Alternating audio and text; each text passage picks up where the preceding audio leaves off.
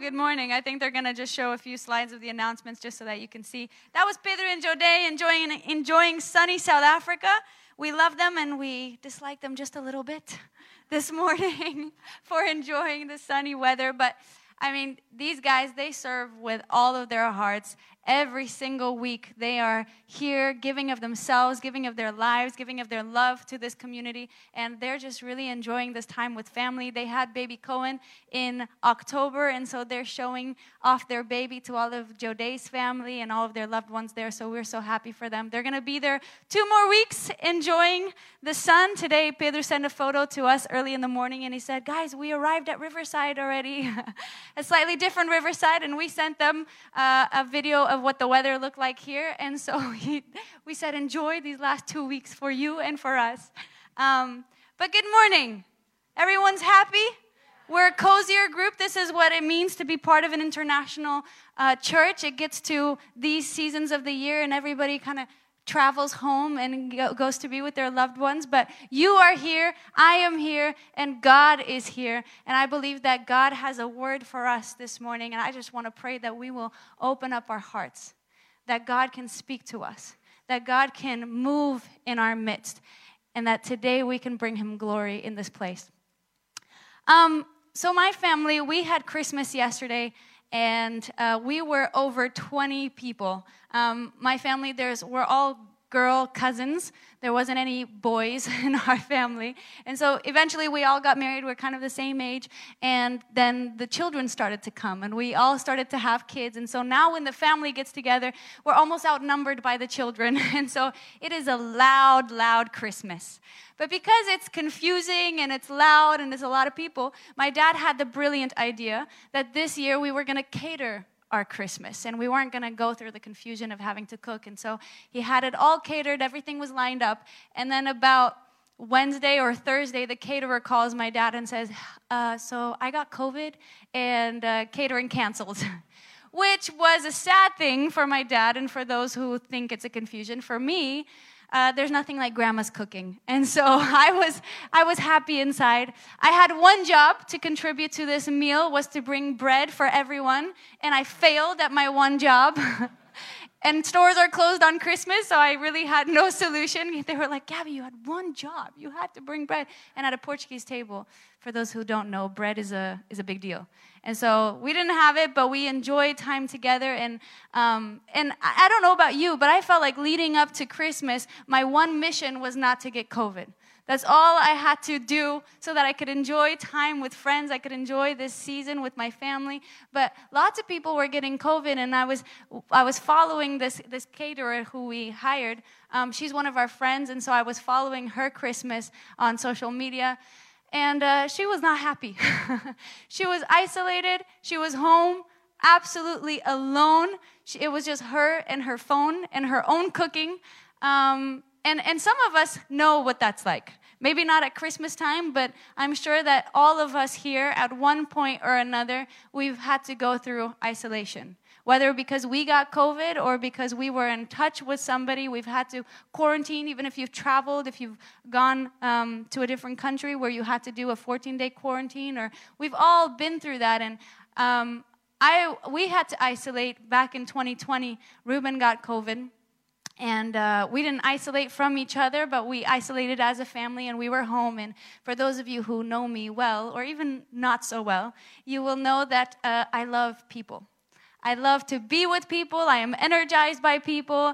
I just want to be with people all the time. And usually I'm dragging my family to every celebration and every party. When so many of you were here on Christmas Eve and you were celebrating, I was asking for the photos because last week I asked Blessing, if you could have a superpower, what would it be? And she gave a very selfless answer of making people happy.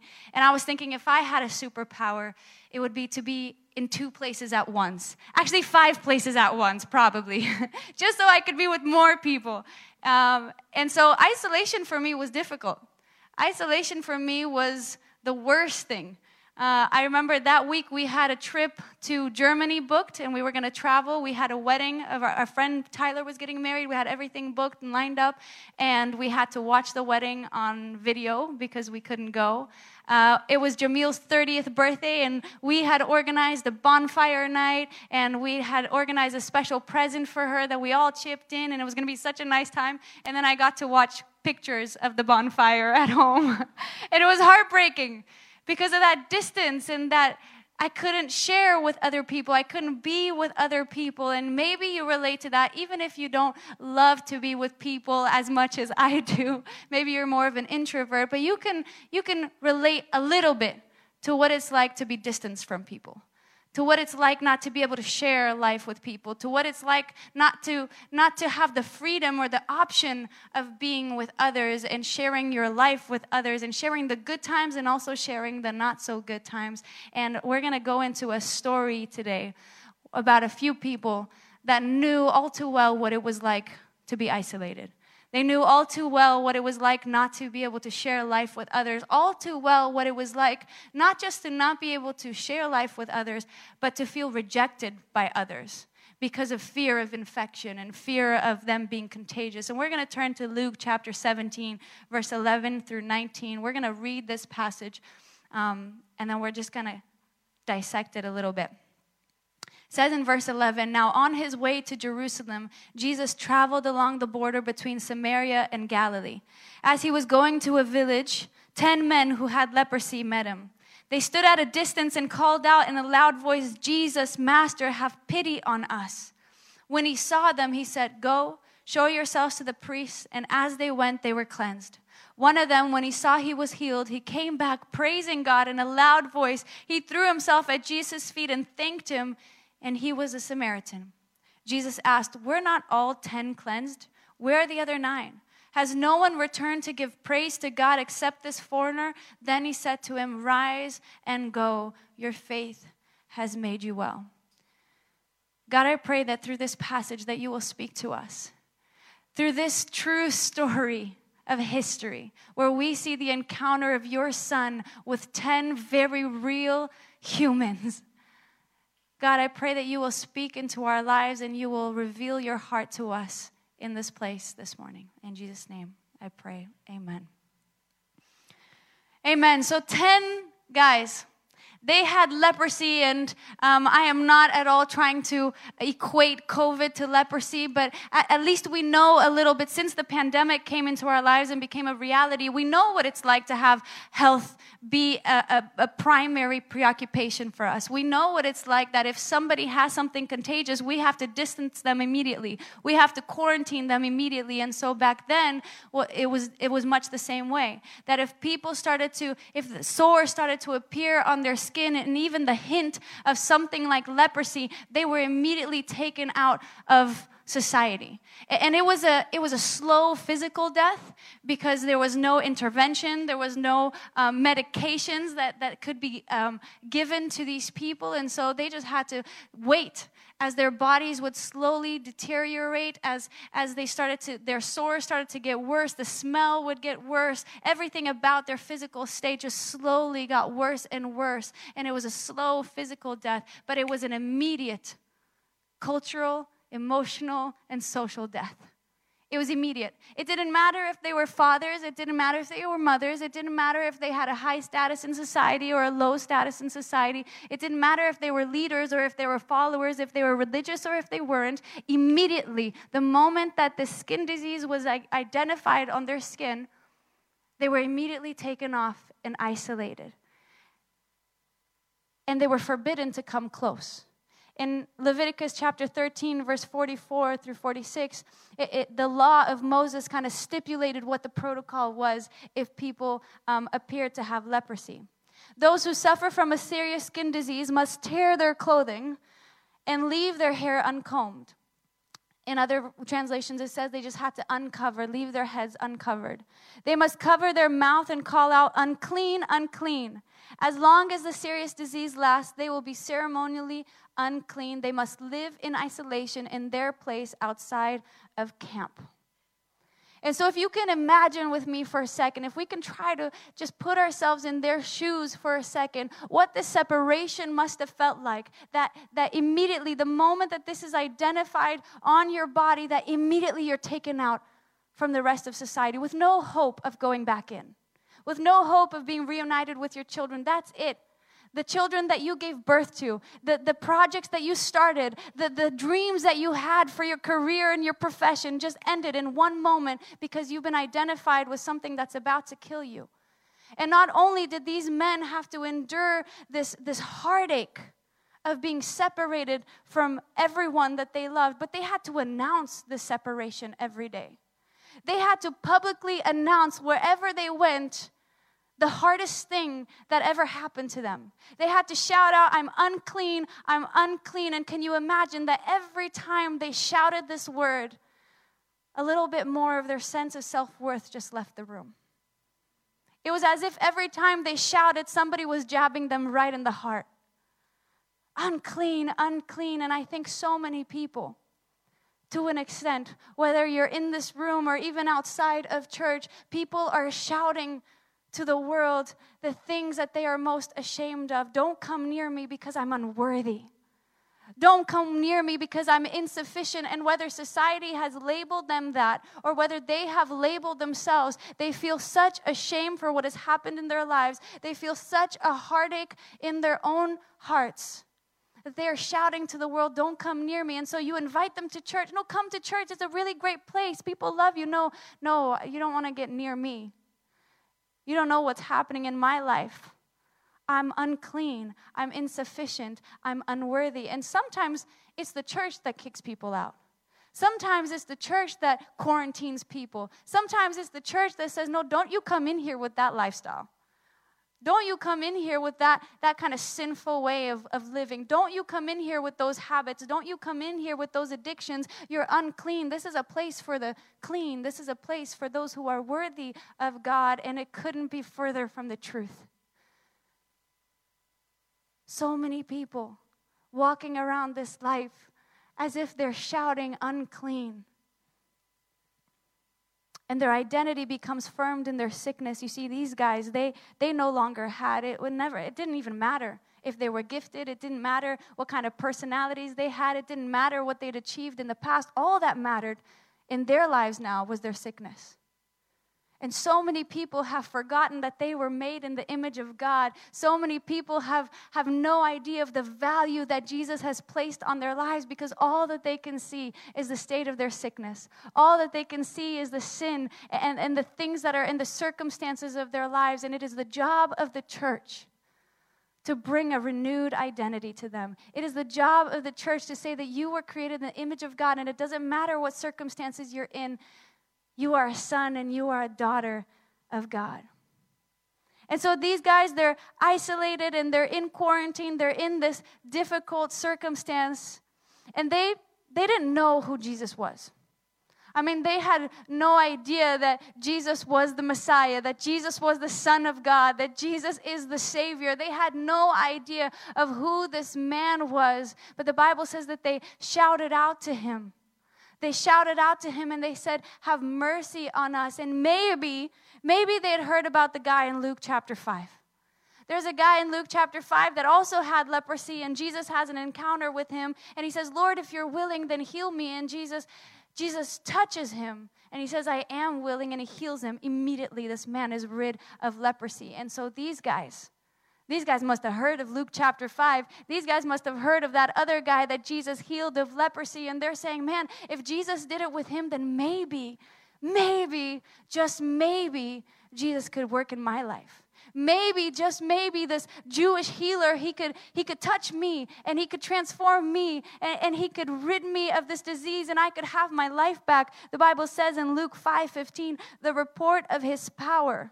Right after he healed this man, the report of his power spread even faster, and vast crowds came to hear him preach and to be healed of their diseases. That is the power of testimony. That is the power of storytelling.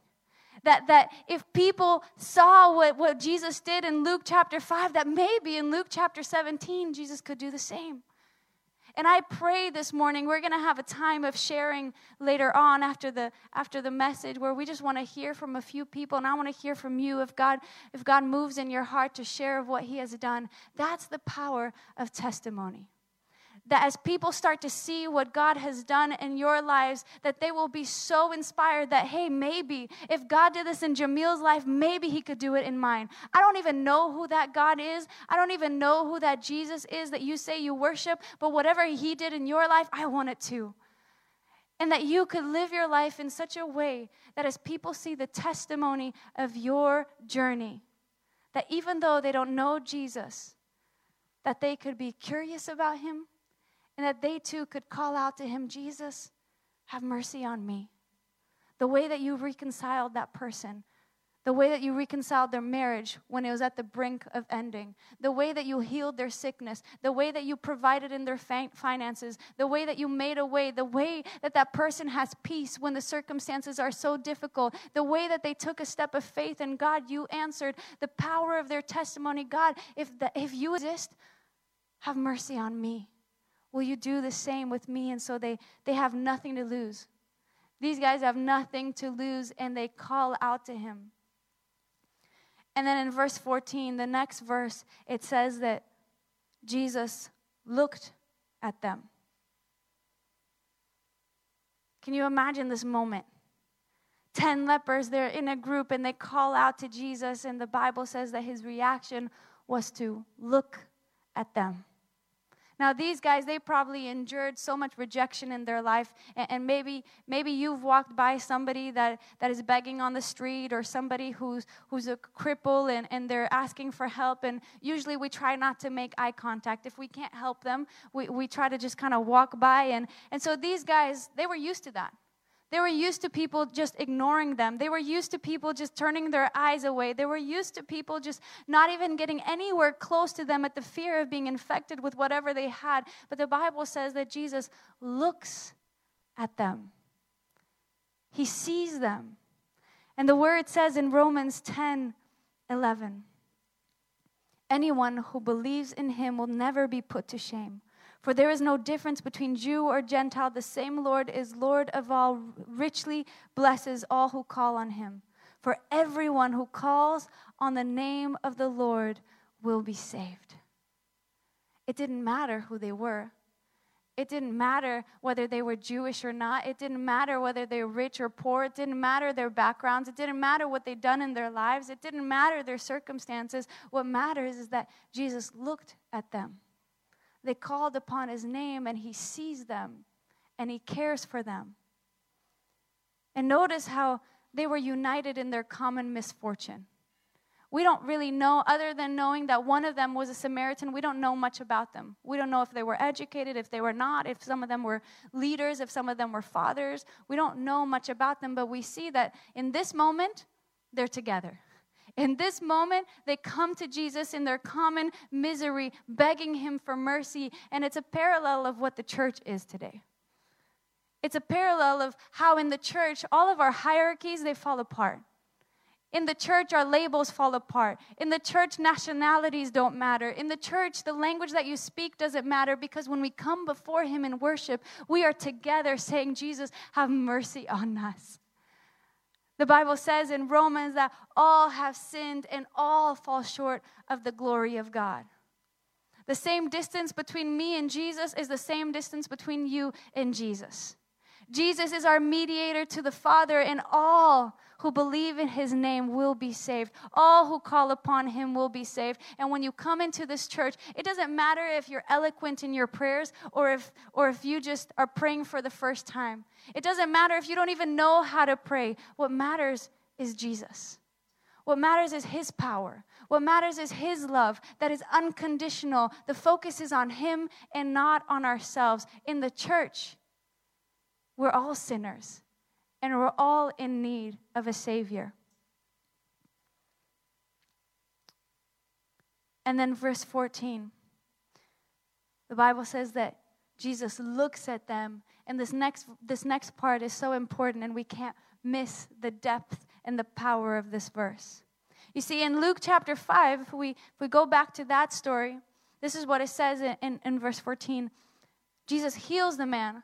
He touches the man. He heals them. He's immediately cleansed in the presence of everybody who was there to see it. And then Jesus tells him, now go to the priest and let him examine you. Take along the offering required in the law of Moses for those who have been healed of leprosy. This will be a public testimony that you have been cleansed. So he heals him, he touches him, he heals him, he's immediately made well. And then Jesus says, now go to the priest. And Jesus was following protocol. We have all kinds of protocol today of if you have COVID, what you should do, what number you should call, where you should isolate, how many days you should isolate. And then after you isolate, if you want to get back into society, rules have changed back and forth. But usually you have to do a test and you have to test negative, not positive. And then you can get back into society once you are clean, once you're not so contagious. And so the medicine wasn't as evolved back then. And so what they had to do, the protocol back then, was if you are well, you go to the priest. The priest will examine you, kind of like your PCR test. The priest will examine you and say, okay, you're clean. You can go back into society. And so Jesus tells this leper in Luke chapter 5, you're clean. Go and tell the priest that he may examine you and let you go back. And this will be a public testimony. But now in Luke chapter 17, something's missing here. And if I was one of the 10, I'd be a little confused right now. Because they call out to Jesus. Jesus looks at them from afar and then says, now go to the priest and let them examine you. Wait a minute, Jesus. Where's the part where you touch me? Where's the part where you made me well? Where's the part where all these sores just magically go away? Where's the part where I start to feel better? You see, their circumstances hadn't changed. There was no evidence of the miracle, and yet Jesus is directing them in the direction of their testimony. Jesus says, now go to the priest as if they had already been healed. And so Jesus says, if you will just start obeying me, if you will just walk the path of obedience, then you will receive the promise of my blessing. And yet too often, we're sitting there and we're asking God to do something in our lives. And Jesus says, okay, now go, obey me, take a step of faith, go and do the things I'm prompting you to do. And yet we're stuck and we're saying, okay, Jesus, well, when you bless me, when you do the miracle, then I'll go. God, when you do the miracle in my life, then I'll follow you. God, if you do this for me, then I'll go to church all the time.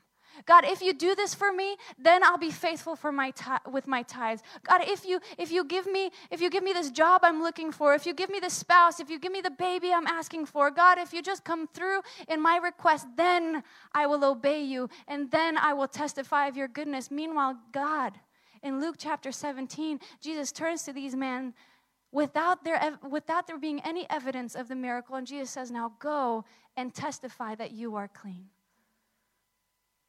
And I'm wondering if God is asking us to just walk.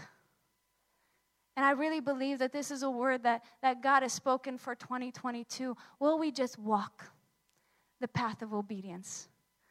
Will we be faithful? You see, because as they started to walk, though there was no evidence, the evidence started to change. The circumstances started to change. The Bible says that as they walked, they were made clean. As they went, they were cleansed. As they obeyed, the blessing came. The change came. And that's just faith, isn't it? Hebrews 11:1, it says that faith is the substance of things hoped for and the evidence of things not seen. And I want to give these 10 men some credit, because oftentimes we only give credit to the one who came back and said thank you. But I want to give all 10 of them credit in this moment, because all of them took the step of faith of going to the priest. None of them saw the evidence. None of them were immediately clean. And instead of sitting there complaining to Jesus, no, well, I want what you did with Luke chapter 5, they just went. They started walking. And as they went, they become cleansed.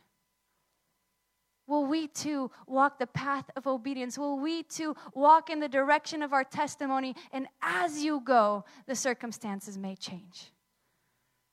And as you go, God will start to do a work in your life. As you go, the situations around you will change, because that's what obedience does. Obedience unleashes the miracle power of God. You cannot wait until the problems are over to start walking in faith, because that's just not faith. In verse 15, it says, then one of them, when he saw he was healed, he came back praising God in a loud voice. He threw himself at Jesus' feet and thanked him, and he was a Samaritan. Jesus asked, were not all 10 cleansed? Where are the other 9? Has no one returned to give praise to God except this foreigner? So Jesus had instructed them according to the law. Jesus was following protocol, and he said, well, you need to go to the priest. But the Bible says, and notice how Luke takes a moment to mention, and he was a Samaritan. What an odd thing to say, to point out his nationality. But he makes sure to say, and he was a Samaritan. And I think there's some detail in that, and there's an importance in that description. Because as the Samaritan is walking, notice the Samaritan wouldn't have been as familiar with the law. Samaritan wouldn't have been as familiar with the whole protocol and the law of Moses and going to the priest and bringing the sacrifice. He didn't know much about that. And so the Samaritan guy is walking just because Jesus told him to go and to go examine the priest. He's doing what that healer told him to do. And as he's walking, he starts to become cleansed. As he's walking, he starts to become healed. And I can just imagine that this Samaritan has a revelation that is so beyond what he himself could comprehend. And he turns back. You see in Matthew chapter 5, verse 17, Jesus himself says, do not think that I have come to abolish the law or the prophets. I have not come to abolish them, but to fulfill them. And so this man, he's walking and he starts to understand, oh man, this healer, he is not just a healer, he is the fulfillment of the law. There's something more about him, and he stops focusing on the blessing, and he starts coming back because he wants to know the one who has blessed him. He wants to know the one who has healed him. He couldn't care less about protocol. He couldn't care less about religiosity. He couldn't care less about what other people think. This man has been healed, and he wants to know the one who did it. And so he starts to come back. He leaves the path and where he was going, and maybe he went back later because he had to, I guess, to come back to society, but he starts coming back because he doesn't want to miss this. He doesn't want to miss the one who has done a work in his life. Who is this man who has the power to heal? And I'm wondering if some of us have taken the blessings of God and we've made it about religion. We've taken the blessings of God and we try to make this picture-perfect external facade of, look how good my Christian life is. And there's obedience to it, but there's also some sense of entitlement. There's some sense of pride. Of, well, I walked the road. I did what he told me, so it's only fair that the miracle would come. I walked in the direction of where Jesus told me to go. I went to church. I was in ministry, and so this family that I have now, well, it's a result of how hard I worked and how faithful I was, and the job that I have, and the stability that I have, and whatever we have, and we take the blessings of God and we give ourselves some credit. Well, it's the obedience that got me here. It's what I did that got me here, and so you don't have what I have because maybe you messed up along the road. Maybe God told you to do something and you messed up, but I was faithful and I was obedient. And so whatever I have, and we take the blessings of God and we focus on the blessing and we completely forget the one who has blessed us. We go to church and we go through the motions and we do the worship and we give of our tithes and we maybe even serve in one of the ministries, but we're so focused on the blessings and we're so focused on the path of obedience that we forget the one who is speaking. We forget the one who started it all. We forget the one whom it's for. See, Jesus doesn't want a religious showcase. That wasn't the point. Jesus wants a relationship. He wanted it then and he still wants it now. More than our problems, Jesus wants our praise. Jesus wants us to come back. Jesus wants that relationship, and he wants to reveal who he truly is.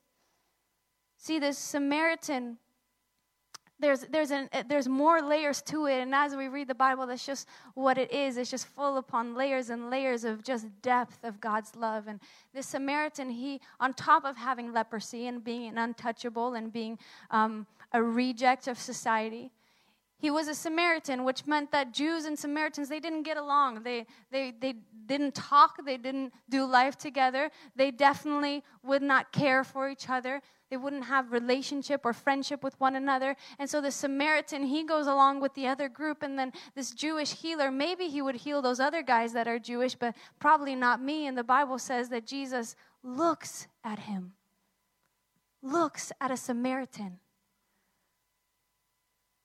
And so this man comes back, this Jesus, not only did he heal me, but I'm a Samaritan.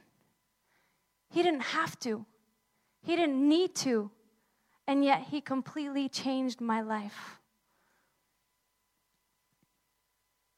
Will we have that attitude today? Will we have that understanding today that Jesus didn't have to? Jesus didn't have to. The Bible says that he was rich and he made himself poor for our sakes, that through his poverty we could become rich. He didn't have to. Everything that he's done in your life, every blessing that he's poured on you, every door that he has opened for you, every breath that you have in your lungs, he didn't have to. Would we be like the Samaritan? Would we come back to the feet of Jesus, absolutely pouring our hearts to him, praising him because he didn't have to? And yet, for God so loved the world that he gave his only son, that none should perish, but all should have everlasting life. God, you didn't have to, but yet you have loved me and you have saved me. Will we praise him?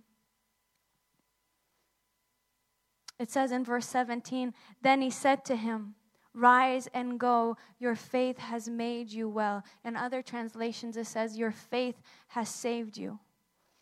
All along, Jesus wanted to restore his heart. More than his skin, more than his situation, more than his circumstances, Jesus wanted to transform this man's heart. And this morning, God cares about your heart. As you step into 2022, and there's all kinds of circumstances that you want to change in your life, and there's all kinds of requests that we have for God. God, would you just change this? God, would you move in this area of my life? God, would you open some doors? God, would you heal? God, would you reconcile? God, would you fix? And Jesus cares so much about your circumstances, but more than that, he cares about your heart. More than that, he cares about the health of your heart, and he wants to transform you from the inside out. And sometimes you have to go through some things for God to work in your life. Will we step into the new year just saying, God, this is my life, and yes, I have requests.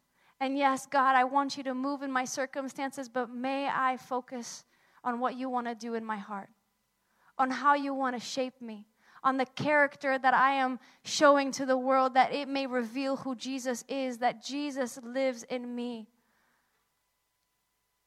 Jesus cares about your heart. He doesn't just want to improve your circumstances. He wants to do so much more.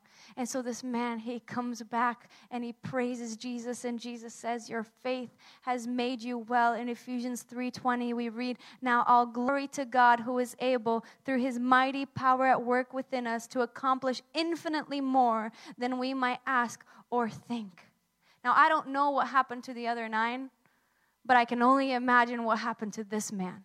This man who had such a deep encounter with Jesus. This man who was seen by Jesus, cared for by Jesus. This man who understood just a little bit deeper who Jesus was and the power at work in him. God wants to do something infinitely more than what you could ever imagine or request. Will we come to Jesus not just with our problems, will we come to him with our praise? And today the worship set that Jamil chose for this morning was all about just bringing him praise. Focusing not just on us, but focusing on who he is. And focusing on his power, focusing on his love, and just saying thank you. Our thank you seems so small for the immense work that God has done. And yet he values that. And yet he looks for that. He looks for the praise of man. Because his focus is always in relationship. So I'm going to ask the worship team to come up. And I want us to just examine our hearts this morning. Examine our hearts of how we've dealt with the blessings of God in our lives. Have we made it so much about the blessings? Have we made it so much about what God can do for us? Or are we about who God is? Are we about the relationship we have with Him? You see, 9 were willing to go through a ritual, but only 1 was willing to praise. Only 1 was willing to come back to Jesus and say, you didn't have to, but you did. Thank you. And so we're going to worship Him. And after we worship, I've invited a few people to just share what God has done in their lives. That this may be a moment, and there's not a lot of us here. And so I want this to be a really just genuine moment where we can share of the good things that God has done, and may there be encouragement out of the power of testimony that by you sharing what God has done, not only are you bringing Him praise, not only are you giving Him the credit for all good and perfect gifts that come from above, but you are encouraging other people that they may hear and say, hey, if He did it in your life, then maybe, just maybe, He could care for me and He could work in me. So let's worship Him. I'm going to invite you to stand. God, we want to bring you the praise. We want to bring you our gratitude. We want to say thank you for everything that you have done. God, thank you for being faithful in the difficulties. Thank you for being faithful and present in the struggles. 2021 has been a long year where all of us have endured such different things and gone through such different seasons, Lord, but you have remained the same through it all. You have remained present through it all. And anyone who calls upon your name will never be disappointed, will never be put to shame. God, I thank you that you look at this room and you see us. God, I thank you that when we call out to you, Lord, have mercy on us, that you see me.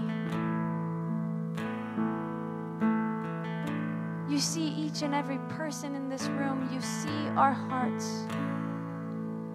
And you are willing to do a work in our lives.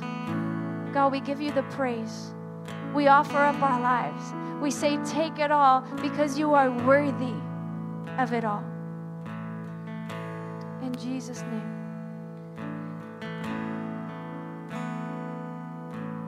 See, this man, it says that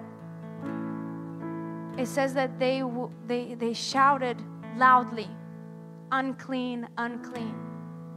And then the Bible says that as he went, he was cleansed, and he returned and he shouted loudly his praise to God. He was so used to being loud about his problems that when God came through, he was loud about his praise. And so I want to be loud about our praise this morning. Yes, there's a lot of things we want God to do. Yes, there's a lot of things we're going through. But let's be loud about our praise of all the good things He has done and all the things He is yet to do. Amen.